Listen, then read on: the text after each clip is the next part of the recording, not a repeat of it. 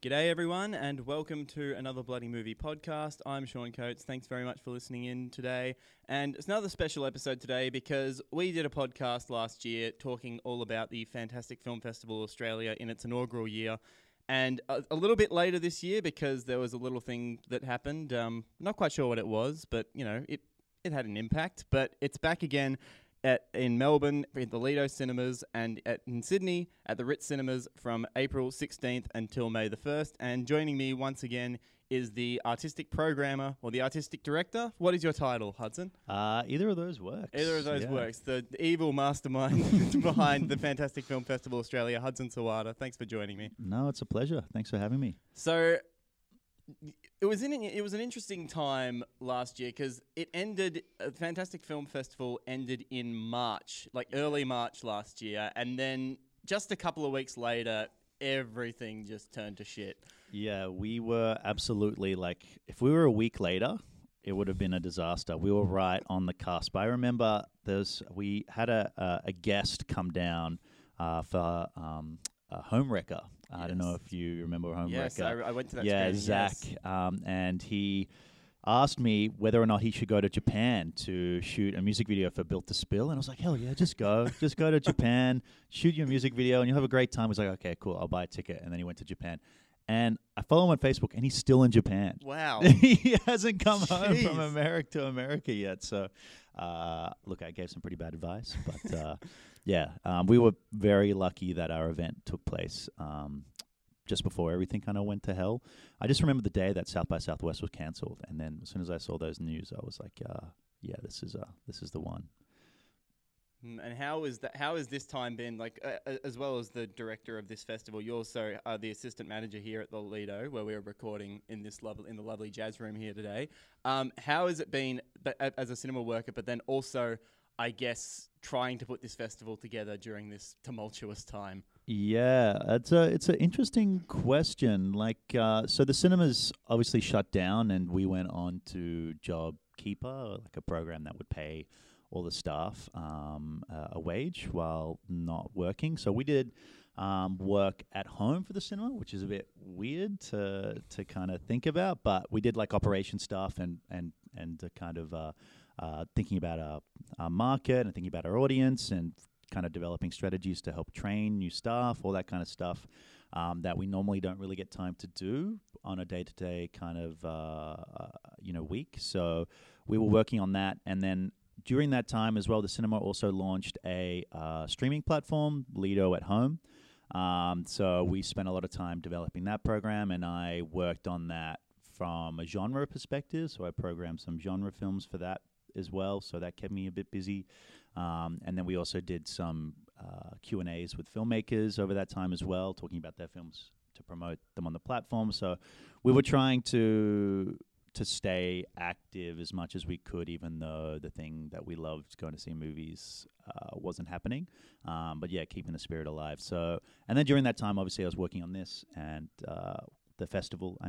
Fantastic Fest. So we watched 200 to 300 films this year. So we had a list of 450 to go through, and yeah, we got it down to 21. So.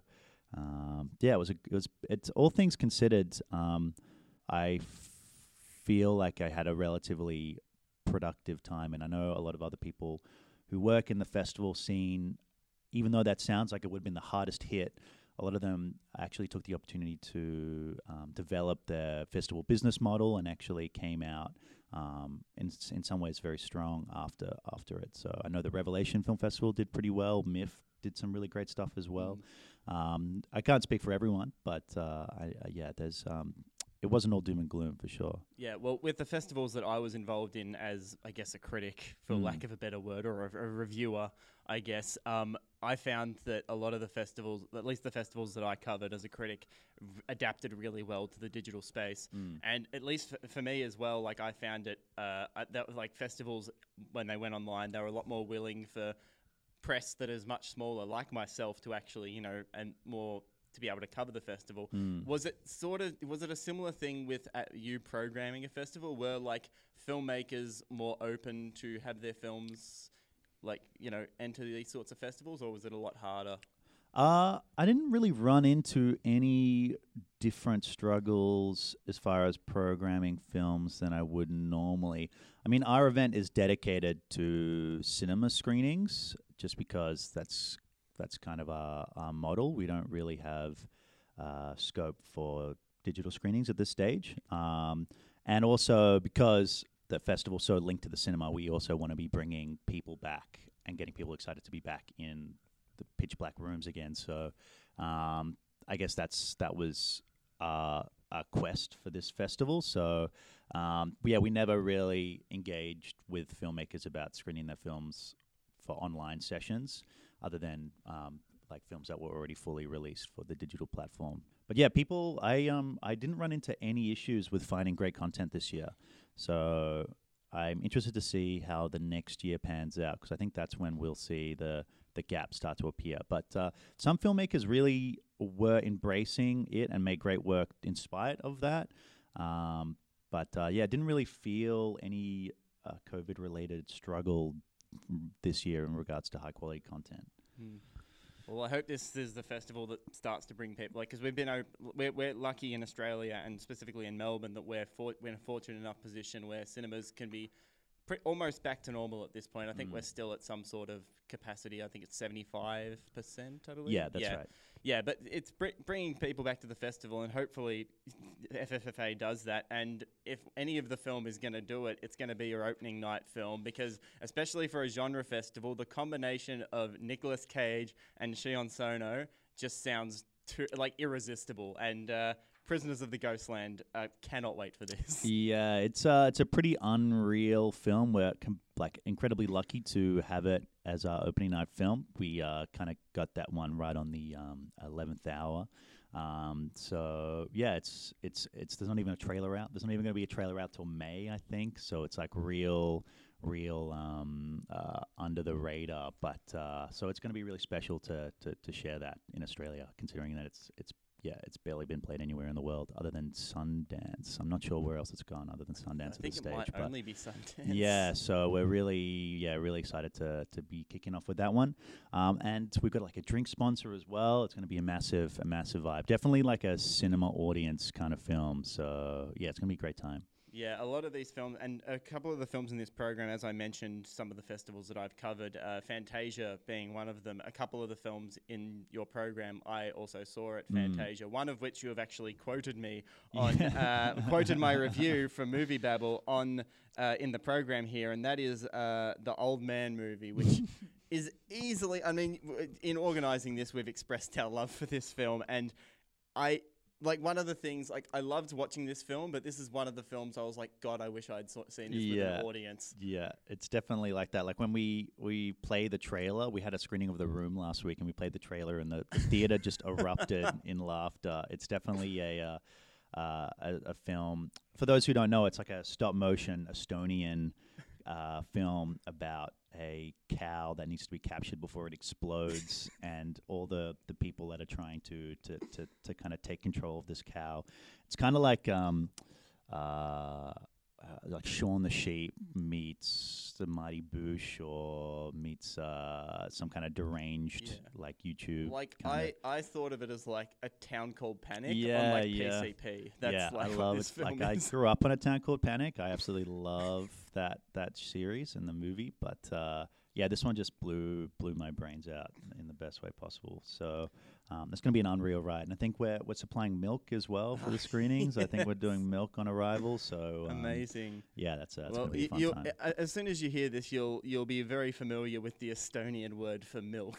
You'll be shouting that out. Peem, I believe it is. Yeah, but another film that I saw at Fantasia that you've programmed here, and it's going to be interesting to see how this film plays in a cinema, because I think it being in a digital space is actually was actually the perfect way to see it. This is, of course, a private chat, or PVT chat, as it's been, I guess, advertised as. And yeah, I found this film to be quite an interesting look at I guess relationships and loneliness in the digital age, and I think it really resonated with people when it premiered at Fantasia, especially because most of the world was in lockdown at that point. Yeah, it's a really super interesting film. It really captures the like grimy kind of dirty New York kind of street energy, Definitely. and it's like incredibly immersive in that. And the two leads, like Julia Fox from Uncut Gems, and what was the other lead guy's name? I forgot his name. He's also in Good Time as well. Is Um, he? yeah, I think Oh. he plays the LSD. Buddy Duress is in it, but I don't think he's the. Oh right, Yeah. yeah. He I'm getting mixed up now. I think with the characters, but either way, Private Chat just it really was a really very special little film. And I think you're right. Definitely the computer screen way of experiencing this film, because it's almost all the relationships are like through a screen, and it's like an erotic film as well. So seeing an erotic film with an audience is always is an interesting experience. Yes. So yeah, excited to see what people think about this film. Yeah, and a lot of, I guess, a lot of comparisons to this film, where I've seen a few that compare it to like sort of the grimy, sort of early, like seedy New York works of one Abel Ferrara. And great segue from me here. And you are playing his newest film, Siberia, with the one and only Willem Dafoe. Yeah, that was one of the very first films that I watched from this program, and as soon as I saw it, I was like, okay, this is it. We're on. And it completely breaks any traditional idea of film continuity, and just like it's completely dream logic style storytelling, and we either are on that wavelength or you're completely off it. And if you jump on board with it and kind of go on the ride with Dafoe through this like insane trip, then you're in for some really unique little set pieces and moments. And Dafoe is just so captivating; like he just steals the show. So yeah, great little film. Some pretty messed up moments in there too, but also it just captures the balance between pleasure and fear and anxiety and the things that we dream about, I guess. So yeah, great little film. Sounds similarly to, I guess, the Golden Glove in your program last year. This is a film I only know because of its reputation from when it screened at the Berlinale and the sort of reception it got there. Yeah. There's a few films in here that infamously have not performed well at their like original first screenings. The other one is Mother Schmuckers, which like closing night film. Yeah. Which it was one of the last films I watched for this program after it played at Sundance, and I just like was sitting alone in the lounge room and just pissing myself laughing the entire time. It's madness. It's like pure pandemonium. It crosses every single cinematic boundary that I have ever thought could be crossed, and it's like I guess you could consider it to be almost a modern day John Waters kind of energy, almost like with a YouTube kind of Filthy Frank spin. And it just has got that like really intentional like lo-fi aesthetic, which I just am all about, that like lo-fi kind of vibe. Yeah, it's just insane. It's an insane movie. It looks insane, and only at 71 minutes as well. Yeah, like it runs. It's at a breakneck speed, and so yeah, people at Sundance I just don't think were quite ready for it, and I don't know if anybody's really ready for it, but yeah, love this movie. Right. Yeah, it was hysterical. We should also say any audiences that are thinking of seeing this film does have a content warning. It does contain depictions of both animal abuse and sexual violence, so I guess proceed with caution. But I know about this film as well because of its Sundance reception, but also my editor at Movie Babble, Nick Cush, saw this at Sundance, and like you would be in good company with him because he feels like he's the only one in the world who actually liked it. I think it's definitely, like all great cult films, really, when they first come out, they're not quite on the wavelength of the rest of the I guess the status quo, and then this will definitely be one that gets passed around to people. Be like, check out this freaking crazy thing, and it'll build itself up as a little cult film there. I can almost guarantee that. I'm sure. Yeah, well, sticking with what was it? Not Sundance. I'm sorry, Fantasia. One film that like I had on my shortlist to review, but kind of ran out of time to check out while I was there. But then just kept hearing amazing things about it. The whole festival was the film Lapsus, Noah Hutton's film. I still don't know much about this. Yeah. Because the trailers and a lot of the stuff is like very vague. It's got something to do with a power source and people with cables or something. Yeah, It looks really cool. It's a really great little film. I saw it after it did South by Southwest, and then like it did virtually, and then this film kind of dropped off the map almost. And then it's been picked up by a new Australian distributor called Maslow Entertainment. And this is kind of one of their post-child films, I guess. So it's the great thing about it is a kind of near future. I don't want to say dystopian because it's very close to like our current reality, but the way it deals with the commentary that it has or the anxieties that it is perceiving on like reality is through a very like velvety, soft kind of form. Like normally in these science fiction, they kind of ram down your throat like their political angle or their fears for the future. But this one's quite subtle, and it's kind of it plays out much more like almost like a drama, so to speak. As this guy, he needs to raise some money to help his sick brother, and he gets this job wrangling cables in the same way of like being an Uber driver or an Uber Eats kind of delivery person.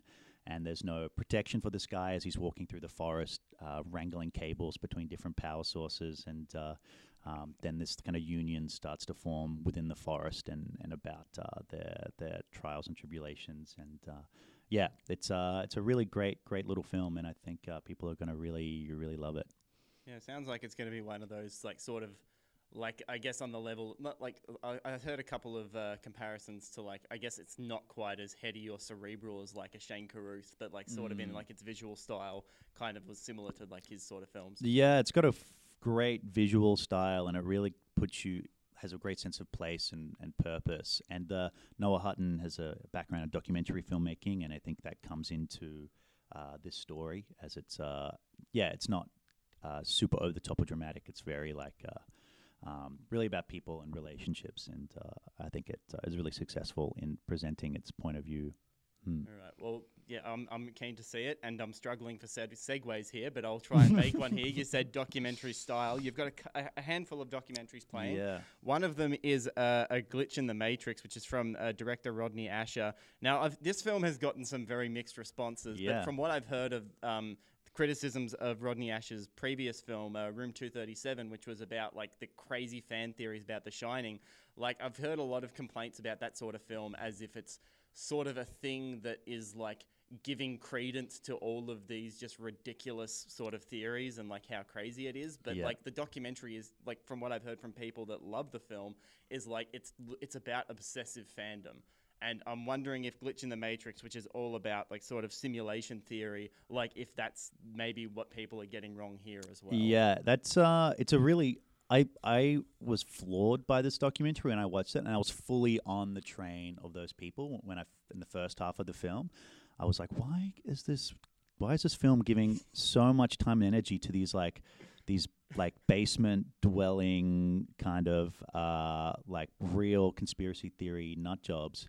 But what the film captures is a really deeply like modern existential fear of like our position in the world and our reality.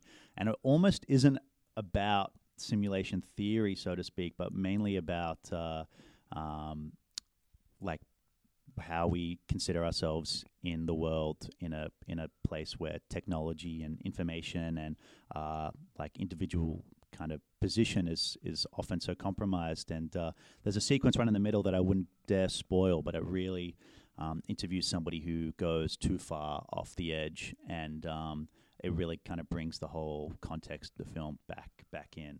And I think it really gives these people a lot of time of day, and it interviews like a range of different people and the perspective, and it's a really super fascinating journey. But I can see why people originally maybe didn't get on its wavelength, but I think for those who go in with an open mind and not necessarily expecting to be converted to the ideology or like the theory, but to kind of go on this trip, I think they'll find some great surprises in there. And from the looks of it as well, from what I've seen from the trailer and the imagery that you've put in the program as well, it's like sort of all tied together or like told visually through some pretty incredible animation. too. Yeah, so all the interviews were done over Skype, essentially, and then they did some great 3D animation over all the interviewees to kind of conceal their identity a bit, but also give them their own like unique visual persona.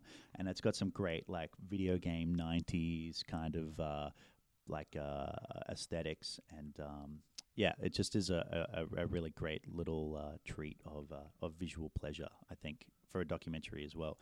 So it played the Sundance Midnight program, which is pretty rare for a documentary.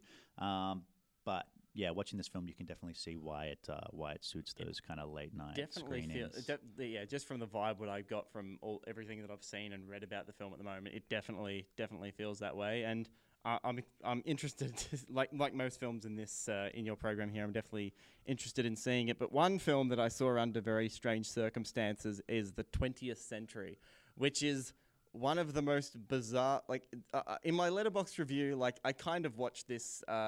Not knowing what was happening at all, and I think on Letterboxd I said this film is too weird and too Canadian for me, and it's what I loved about this film though is just like how, I guess like a lot of people have compared it to Guy Maddin. I haven't seen too much Guy Maddin, so I can't really attest to that, but it's just like so bizarre, and just how this film looks, and like how like the production design especially of this film is just. It's incredibly bizarre. Yeah, I guess bizarre is a pretty good way to describe this film. I am a massive Guy Maddin fan. That was a very influential kind of figure when I was studying cinema, and when I saw this film, I just love this idea of Canadian film where they maybe feel that they don't have the same kind of I guess, popular culture currency that somewhere like America or Europe might have. So they just like a fuck it and reimagine their own history and like kind of reinvent what their history is, and yeah, their position in the world. And this is the 20th century is like a reimagining of the early years of one of their former prime ministers, William Lyon Mackenzie King, and it's this kind of Monty Python-esque vision about what it takes to become a prime minister in Canada, and all the tribulations that he kind of has to go through to get there, and then he falls in love when he gets taken out, and then he has to fight with his own sensual desires, and all to the backdrop of this great like deco, almost German expressionism. It's like design. it's almost like every shot is shot inside like the Fortress of Solitude. Yeah, basically, yeah. The Superman. design is amazing, and the whole aesthetic. It's like 16 millimeter. Beautiful color, and just so many bonkers moments. So yeah, it's a really great little film. I'm going to check because again I'm bad at segues. I'm going to change tack very swift to this, very quaint, very bizarre sort of Canadian film to probably one of the most depressing films ever made, which is the only restoration in your program, and probably one of the best films I've ever seen. That is Ilan Klimov's swan song and masterpiece, Come and See, which is easily probably the most brutal, uncompromising, just gut-wrenching depictions of war probably ever put on film.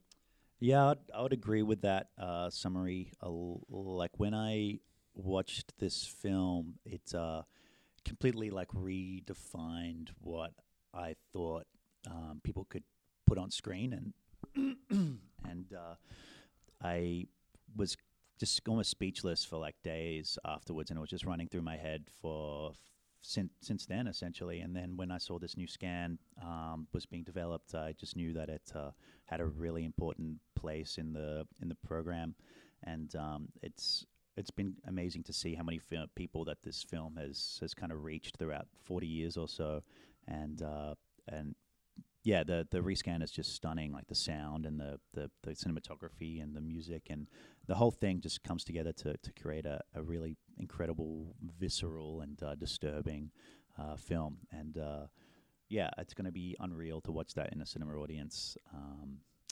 Yeah, I'm interested to see how many people who come to that screening have seen it before or who haven't seen it, and the different experiences that people take away from that movie. Yeah. Yeah, well, friend of the show and previous guest on this podcast, Blake Ison, saw this new scan. He'd never seen it before. He saw it for the first time at the Brisbane Film Festival, and just was absolutely blown away by this film. And it's just the thing. It's like this is one of those sorts of films where it's like I know it's like incredibly probably one of the best films I've ever seen, but just because of how haunting so much of the imagery is, seeing that on a big screen with the surround sound. Like that might be traumatizing. Oh yeah, definitely. That will happen to some people. I don't really know what else to say about this movie. I think it just everybody who is familiar with it kind of knows exactly what's in store and why it's such a seminal piece of film history. So. And once we had that locked in, it's like we don't really need to be presenting any other retros. It's like exactly. that is I guess our tentpole of what of this year's kind of retro program. Yep. And if you are supremely depressed after this film, stick around because I believe the Old Man movie is playing directly afterwards. So experience some of the greatest tonal whiplash you will ever experience in your life. But like you can't go to bed with that still in your mind with Come and See. I think that was definitely depressed for days. Intentional to provide some relief after that film. Yes, you do have only one Australian film in the program, but you do have a big gala screening, and there's going to be a Q&A with the cast and crew. Are they going to be here, or is that going to be over Skype? Yeah, so the cast and crew for Bloodshot Heart are going to be flying down to Melbourne to do a Q&A, which is super exciting. That's on the Sunday screening, the 25th. It's just a great Australian psychological thriller. If you like great independent Australian production and great independent genre cinema, this is a really fantastic little film. And I think they achieved huge amounts of success in what they were able to put to screen. And it's a really wonderful little film. One film that I saw is actually getting a release not too long after it's playing at Fantastic FFFA is Gillian Wallace Horvath's film I Blame Society. Now, I saw the trailer for this film. This film looks like just one of those films that just kind of is very abrasive and very sort of like in your face, but from what it looks like, in the best way possible. Yeah, it's Gillian is just so in your face throughout the entire film, and this film is like it follows. Gillian plays herself in the film and on her quest to make a movie at all costs. And then she runs into barriers throughout her journey and proceeds to think that committing crime/murder is the way of making this project a reality. And the film, through her interactions with her friends and family, which is just like incredibly cringy, and she is like an absolute lunatic trying to convince them to support her through her mad projects. And then when she dives off the deep end, it's just like an unreal train ride. And she just has so much charisma and energy, and we're super excited to be presenting a Q&A with her after the screening on Sunday, Sunday the 18th. And it's just in a promising young woman era of filmmaking. I think it sits right alongside that film. It's just a great genre, independent project. It's almost because it's all like kind of GoPro and iPhone footage and like security camera footage as well. So it's like a really great example of independent production, just like and the importance of just having great energy and vision and just having that as your basis to creating a great story. You don't need all the bells and whistles. You just need the enthusiasm. And I think people are going to really dig this film a lot. Yeah, and I think it's also going to be, I guess, like especially with this whole sort of narrative of like trying, like all the desperate things that she tries to do in order to make a movie work. I think a lot of people, like any artist, like any person with any sort of artistic drive or sort of passion, will definitely resonate with that, and I think it will be somewhat cathartic to them. Yeah, there's catharticism in there, and you will relate to her to a certain point, and then maybe after that point, maybe not, but. She's just a force to be reckoned with, and I think she's going to be doing some amazing stuff, and such a young talent as well. So it's another one of these films you see at genre festivals that just has these great concepts that are so bizarre and off kilter, and just really not quirky, but just you wouldn't see anywhere else. Much like a film that is a love story between a woman and a carnival ride in Jumbo. Yeah, the power of Jumbo though is what is an inherently kind of a funny concept. Somebody falling in love with a theme park ride. It's played so straight, and the whole relationship is taken with so much, I guess, like love and respect, and the whole point of the film, I think, is it's really an allegory for any kind of unconventional love and the quest to kind of get people in your life to realize how important this relationship is for you, and yeah, it really succeeds in that story, and yeah, it gives it a lot of respect, and it's just got so many great little visual moments as well, and the performances are unreal. So yeah, I think Jumbo is a really beautiful little love story.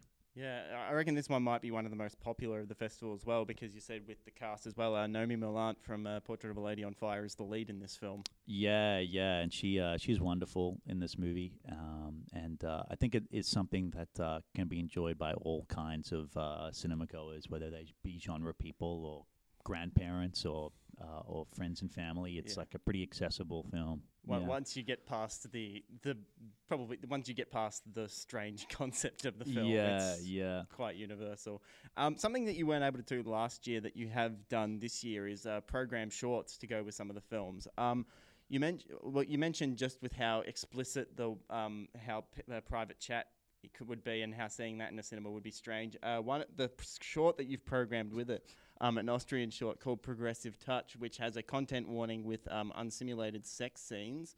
That sounds like it might be even more like a perfect a pairing, but maybe just a slightly uncomfortable viewing with a crowd. Progressive Touch is seriously one of the best short films I've seen. We've got 6 short films, 7 short films, and they are all seriously world-class content that are going to make beautiful pairings with the features. But Progressive Touch, it's like I guess it's kind of experimental dance, also like everybody's naked the whole time, and it's about like the relationship between body and movement and music and sex, and it's a wild movie. It's a freaking wild film. Yeah, and it's unlike anything I've seen before, and it's hot. It's a hot film. It's got every kind of sexual encounter, I guess you can think of, to a booming, throbbing soundtrack and lush visual lighting as well. Throbbing is an interesting choice of words. Yeah, well, it's the correct choice in this sense. Great film, Progressive Touch. Yeah, love that movie. And then our opening night film and short, Dada, is just it won the best short at Sitges, and it's a really, I guess there's this.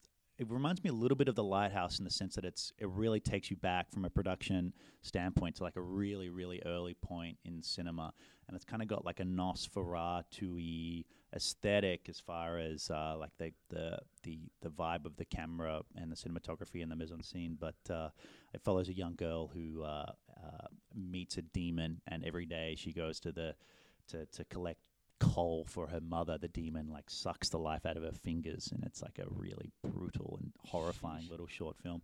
And we don't really have that many traditional horror films in the program this year. A couple of more gonzo-y horrors, and we've got one werewolf film, but this one is like real bone-chilling horror short. So really excited to be presenting that on the opening night.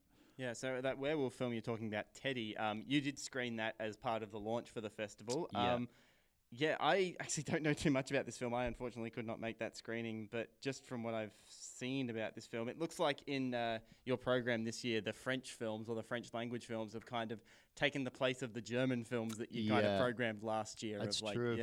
Yeah, there is a lot of French language cinema in here. There's something there's something in the water, I think, in some places. I mean, some of them are French Canadian as well, but Teddy is just like a great extension of the werewolf genre, and I think pushes it in a really interesting and new way, as it follows this young kid who is like an outcast from his rural French community, and he gets scratched by a wolf in the woods, and then as he goes on and lives his terrible life, he starts to have some beastly urges, Kind of coming of age story with some great body horror as he like has to shave the hair off his tongue and like pull hair out of his eyeballs and stuff. So great film. And you're also bringing back something that you did last year as well of the non-film events. So you're bringing back both the Analog Orgy, which is the just random compilation of 16mm tidbits from the 60s, 70s and 80s, which there were some great ones in there last year when I attended. And you're also bringing back the Dungeons and Dragons as well. Yeah, the D&D nights just holds a real special place in my heart. It really aligns well with values of community and storytelling and different and divergent experiences and perspectives. So it's an opportunity for people both in Sydney and Melbourne to kind of have a little one-shot Dungeons and Dragons experience with some of the best dungeon masters in the country. So anybody who wanted to give that a go, it's a great opportunity and kind of gateway to have a non-committal great time pretending to be in the world of D&D. So yeah, that's a really great little event. And the Analog Orgy is just like, because it's run by my dad, who we just grew up watching 16mm stuff at home and like random commercials and trailers and stuff. So it's kind of an excuse, almost a little self-indulgent way of us to just hang out and drink wine and relive those childhood kind of memories, and other people can kind of come along to that as well. So yeah. Like there was that weird, I think there was that classic last year. There was a great Beatles one that was Braverman's Beatles. That's right. And there was also there's that really famous, I think it's a Disney short about young. The Story of Menstruation. There's that one, and there's also something about hygiene for young boys or something like that. It was all the classics. Yeah. So we'll probably be returning some of those, and we've got some new ones in store as well. Oh, can't wait. In Paris Cinema Fest, the festival we did before Fantastic Fest, we had a compilation film called Drug Stories, which was like a series of educational films about for schools about the struggles and the problems with narcotics. People like 10-year-old kids taking LSD and then doing class and things. It's just a maddening time. It's so funny. So expect some of those fun bits for the Analog Orgy. Yep, and that one is that's only in Melbourne, unfortunately. Sorry, Sydney people. That's on Saturday the 24th at 6 p.m. So after you come out of Come and See and you're waiting to go into the Old Man movie, cheer yourself up by listening or by watching some strange 16mm Correct.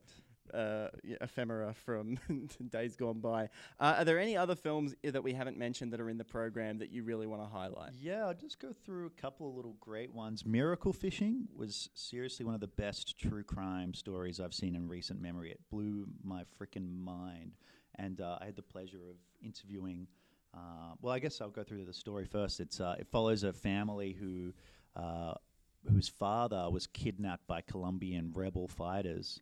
And the film follows the 1-year period of them negotiating the hostage trade with these rebel fighters. And the entire film is made up of the home videos that the son shot during this period.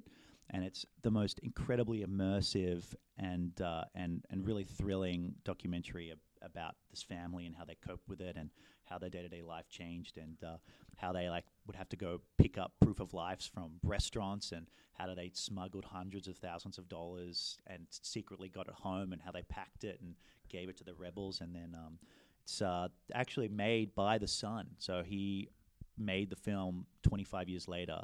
And I had the pleasure of interviewing him a couple of days ago for a Q&A, which we'll screen after the film. And it really is, an unbelievable true crime story and found footage documentary as well. So I thought that was a really amazing find, and I think people are going to love that film a lot. I'd also really recommend Laughter, a French-Canadian film that follows a woman who survives a mass execution in this fake civil war in Canada, and about her life after that point and how she kind of deals with that and the guilt of being alive when so many of her friends and family have died.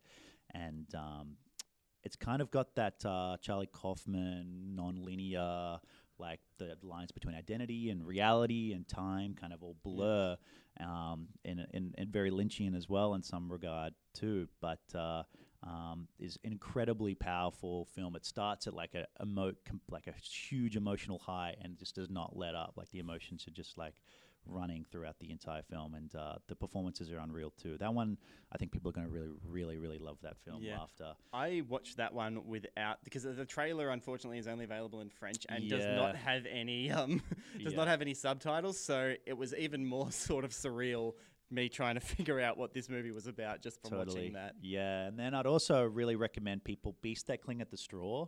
Holy moly, that is like an unreal, like kind of beat, a hard-boiled Korean crime film.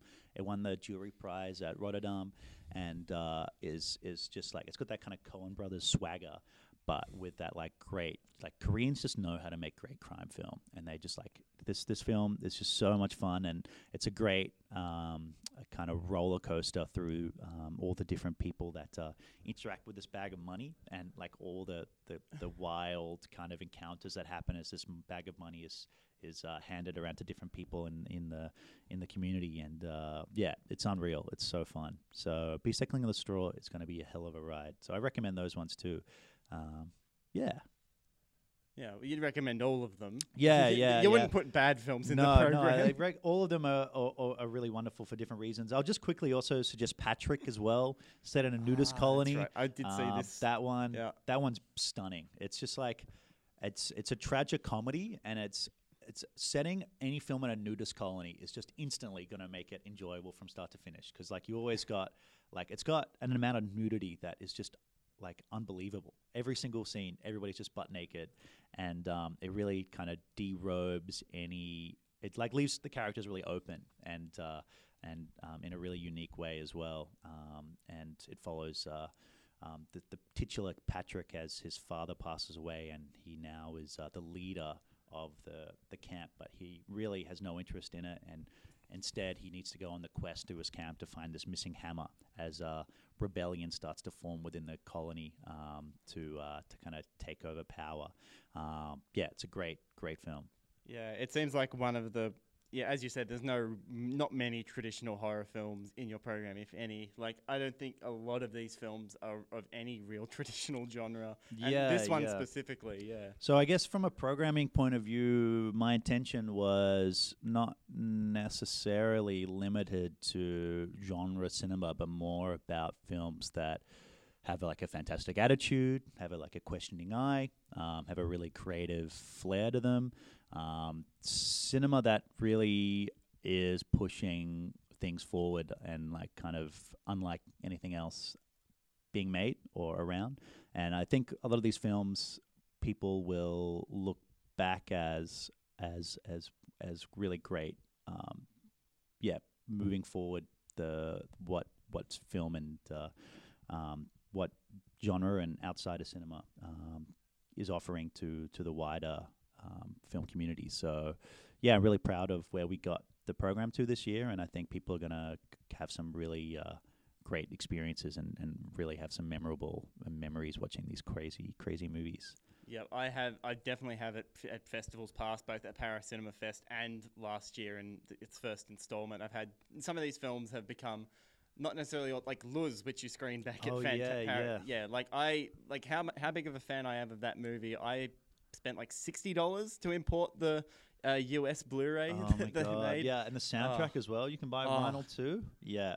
I had the great pleasure of interviewing Tillman Singer as well, and he is just like incredible voice and really humble, and hearing his story about how he got that film made and the anxiety that he had before releasing it, and now it's become such a seminal genre film. It was a real honor to have that film at Paris Cinema Fest. And if you haven't seen Luz, definitely don't sleep on that. Yeah, and instead of, if you don't want to spend $60 like I did to take the chance on the off chance that you don't like it, it is available almost exclusively, isn't it, on Lido at Home? That's right. Yeah, so we loved it that much that we paid for the rights for the film in Australia. That's a great little pitch there. So Lido at Home, Luz. Yeah, get onto it. And you can see my interview with Tillman on there as well too. Yep. Thanks again, Hudson, because you've just provided, like, this festival just provides a space for us cinephiles to see these crazy films that would otherwise be incredibly difficult to track down, or we'd have to wait until MIF or like some other, or just like maybe even have to illegally download them to get these sorts of films. A lot of these films just kind of disappear after the festival run. So really like looking at what the rest of the world are doing, there is a real big push for these movies. Like looking at Berlinale and their Encounters program is doing great stuff, and we're really inspired by the Sundance programming as well. They're doing like their program this year. I thought was really super interesting. A lot of really outsider, great groundbreaking cinema there, and South by Southwest is a big influence for us too. And yeah, we're really hoping that the event can fit a really important part of the film community here in Australia. Because MIF is great, but and they like have a really diverse program, but having something that's like a bit tighter, I think is an important part in that scene too. And with a much narrower focus on these sorts of bizarre films too. Yeah. So fingers crossed that that people really dig this year, and we can keep doing the things that we love to do. But yeah. Yep, and if people should come to the festival, and how can they get tickets and find out more information and look at the full program? Where can they go? Yeah, so you can go to our website. If you just put in Fantastic Film Festival Australia, our website's there, and you can buy tickets through the Lido and the Ritz website as well. I would really suggest jumping on our Instagram and Facebook page. We post updates and interviews and different pieces of information up there too, because we have stuff in the program, that isn't in the program that we have lined up. Like we have a Q&A with private chat and for Glitch in the Matrix that are hosted by friends at Static Vision. So that's not in the program. So yeah, stay tuned to our socials to kind of get updated on all the other cool stuff that we've got lined up. Yep, get around those. And you can also buy passes for the film as well. For the festival, as well. There's the 5 pass, the VIP pass. 5 pass is a great deal. $75 for 5 films. And you could easily get some amazing value out of just those 5 out of the 20. But I don't know how anybody would pick, 5 films. That's a hard decision. I have bought the 5 film pass, but have yet to actually pick them. Yeah. So I'm going to re-listen to this episode. Take your notes on board of what some of the films you've talked about today, and take those on board, and then try to book tickets as soon as possible. Yeah, and please, if anybody's coming to the festival, please reach out to us. I would love to hear about the films that you really liked and the things that you have to say. So yeah, you can email us at info@fantasticfilmfestivalaustralia.com. fantasticfilmfestival.com.au. And always looking at ways to kind of make this festival a bigger part of the community. This is what I'm really trying to do this year. Like we've got partners with the Sydney Science Fiction Film Festival and the Night of Horror Film Festival as well. They're coming on board to kind of be a part of the Sydney side of the festival too. So yeah, I'd love to get people involved. Yep. April 16, that's when it begins, and it ends on May 1st, happening at the Lido Cinemas in Hawthorn, Melbourne, and also at the Ritz Randwick in Sydney. Get around it. Hudson, thank you very much for joining me again, and good luck with the festival. It was great chatting. See you there. Yep, and hopefully we have this exact same conversation next year for the 3rd installment of FFFA. Hell yeah. See you then. G'day guys, thank you very much for listening, and I hope you enjoyed my chat with Hudson. He has put together, quite literally, a fantastic film festival for us this year, and I cannot wait to get stuck into it and see all of these incredibly bizarre and just insane pieces of outsider cinema and this awesome program that Hudson has put together. So once again, Fantastic Film Festival Australia is playing in Melbourne and Sydney from April the 16th to May the 1st. It is playing in Melbourne at the Lido Cinemas in Hawthorn and in Sydney at the Ritz Cinemas in Randwick. And let's go through a couple of the films and just give you some of the session times for a couple of the films we mentioned in the interview. The first film, I'm going to go through these alphabetically because that's how they are listed in the program. First, Beast Clawing at Straws, which is the film that Hudson highlighted as a must-see for the festival. It has 2 screenings in Melbourne and 1 at the Ritz. Lido screenings are on Wednesday, April 21st at 6:30 p.m. and on Saturday, May 1st at 6:30 p.m. And its one session at the Ritz is on Thursday, April 22nd at 6:30 p.m. The Australian film, the only Australian film in the program, Bloodshot Heart, has 2 screenings at the Lido and 3 at the Randwick Ritz, Melbourne. That it is on Sunday, April 25th at 6:30 p.m, which is the session where the cast and crew will be coming to Melbourne for that Q&A, and then a regular session on Wednesday, the 28th of April at 6:30 p.m. And at the Ritz, you've got that is playing Friday, April 23rd at 6:30 p.m, Tuesday, April 27th at 8:40 p.m, and Thursday, April 29th at 8:40 p.m. And the cast and crew for Bloodshot Heart will be at all three of those screenings, according to this program. Come and see the incredibly harrowing masterpiece that is Come and See, the 2K digital restoration, making its Victorian and New South Wales premiere at the Fantastic Film Festival. Just one screening for the film in both Melbourne and Sydney. So the Lido will be playing it Saturday, April 24th at 5 p.m, and also playing at the Ritz on Saturday, April 24th, but at 4 p.m. The Rodney Asher documentary, A Glitch in the Matrix, has two screenings, both at the Lido and the Ritz. At the Lido, it will be screening Thursday, April 22nd at 8:30 p.m, and Wednesday, April 28th at 8:30 p.m, and also at the Ritz, Tuesday, April 27th at 9:15 p.m, and the following Tuesday, April 27th at 6:30 p.m. Gillian Wallace Horvat's I Blame Society, as the program describes as one of the most awkward, quirky, and original horror films, definitely one of the best of the year, has 3 screenings at the Lido and just 2 at the Ritz. Both cinemas will be playing the film at Sunday, April 18th at 6:30 p.m, those screenings will feature a live Q&A with director Gillian Wallace Horvat. And at the Lido, the additional 2 screenings will be on Tuesday, April 27th at 8:30 p.m, and Saturday, May 1st at 4 p.m, and the other screening at the Ritz will be on Friday, April 30th at 6:30 p.m. Another one of Hudson's must-see picks is the French-Canadian film Laughter, which has 2 screenings at the Lido and 3 at the Ritz. So the Ritz get this 3 times.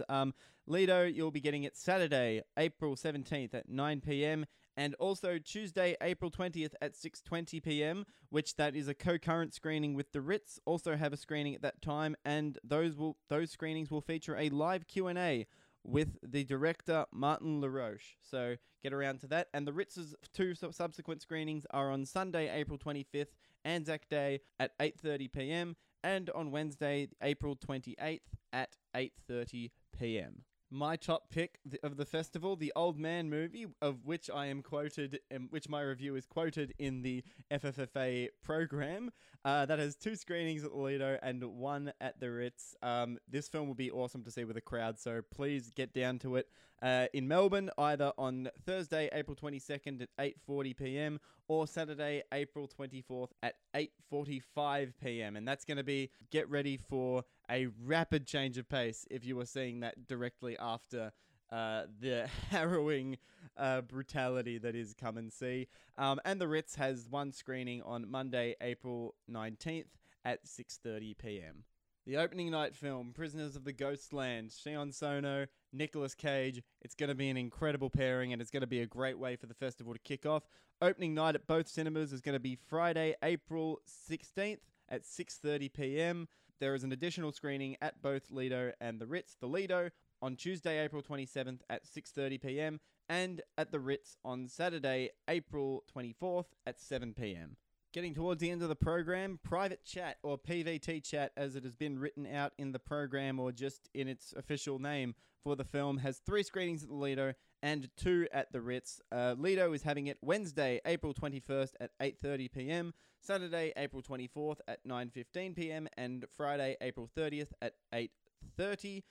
And at the Ritz, Wednesday, April 21st at 8:40 p.m, and Saturday, April 24th at 9 p.m. And as Hudson said in the interview, the screenings on the Wednesday will feature a Q&A with director Ben Hosey that will be hosted by the guys over at Static Vision. So make sure you get along to that. It's a very interesting film.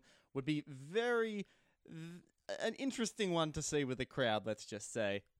And rounding out the program of alphabetical order is the unequivocally Canadian film, The 20th Century, which has 2 screenings, both in Melbourne and in Sydney. The Lido has screenings Saturday, April 17th at 9 p.m. and Friday, April 30th at 6:30 p.m., whereas the Ritz, it is playing Saturday, April 24th at 9 p.m. and Thursday, April 29th at 6:30 p.m. There's still a bunch of films that Hudson and I did not even get the chance to talk about, or that I have not listed the times for here, just for the sake of time and for your own sanity as well. So films like Sanzuro, A Killer's Escape, Makeup, there's some great films. Get the Hell Out. There's some really interesting films that Hudson and I just did not get to talk about that you should really, really definitely check out. More information about the full program of fantastic films playing at the Fantastic Film Festival Australia, and also where to buy tickets, can all be found at fantasticfilmfestival.com.au, and you can also find them on Instagram. They are at Fantastic Film Fest Oz, spelt AUS, and you can also find them on Facebook at Fantastic Film Festival Australia. And as I said, for the passes, you can buy 5 film passes, which are $75. That's pretty great value. Or even greater value, if you want to check out everything that's playing, you can get a VIP pass, which gets you everything, literally everything. Entry into every single film, that is $250 for everything. And that's also pretty great value as well. So to buy tickets, for more information, to see the full program, read up more about these films, head to fantasticfilmfestival.com.au. And thank you, of course, for listening and supporting this festival and supporting this podcast. And if you want to support us even further, make sure you follow us on wherever you get your podcasts. Just search for Another Bloody Movie Podcast on wherever you get your podcasts and hit that subscribe button, whether that be Spotify, Apple Podcasts, SoundCloud, you name it, we're there. You can also find us on our Facebook page. Just search for Another Bloody Movie Podcast. You can follow us on Twitter at AB Movie Podcast, and also our Instagram at Another Bloody Movie Pod. You can follow me on both Instagram and Twitter, both at SeanHub_. That is SeanHub_. You can follow me on Letterboxd, letterboxd.com/Sean Coates. And you can read my written film ramblings over at moviebabble.com. At the moment, I have 2 newly released articles. One, a review of Final Set, of which I reviewed on the last podcast with Blake Eisen, which played at the French Film Festival. That is out. And also a written review for the Bob Odenkirk John Wick shoot 'em up Nobody, which was a lot of fun and in cinemas now. So make sure you go over to moviebabble.com and read my stuff, as well as the stuff of our many other great writers that write for moviebabble.com. Thanks very much for listening. Stay tuned for the next episode, whenever it will be. But until then, we'll see you later. Bye-bye.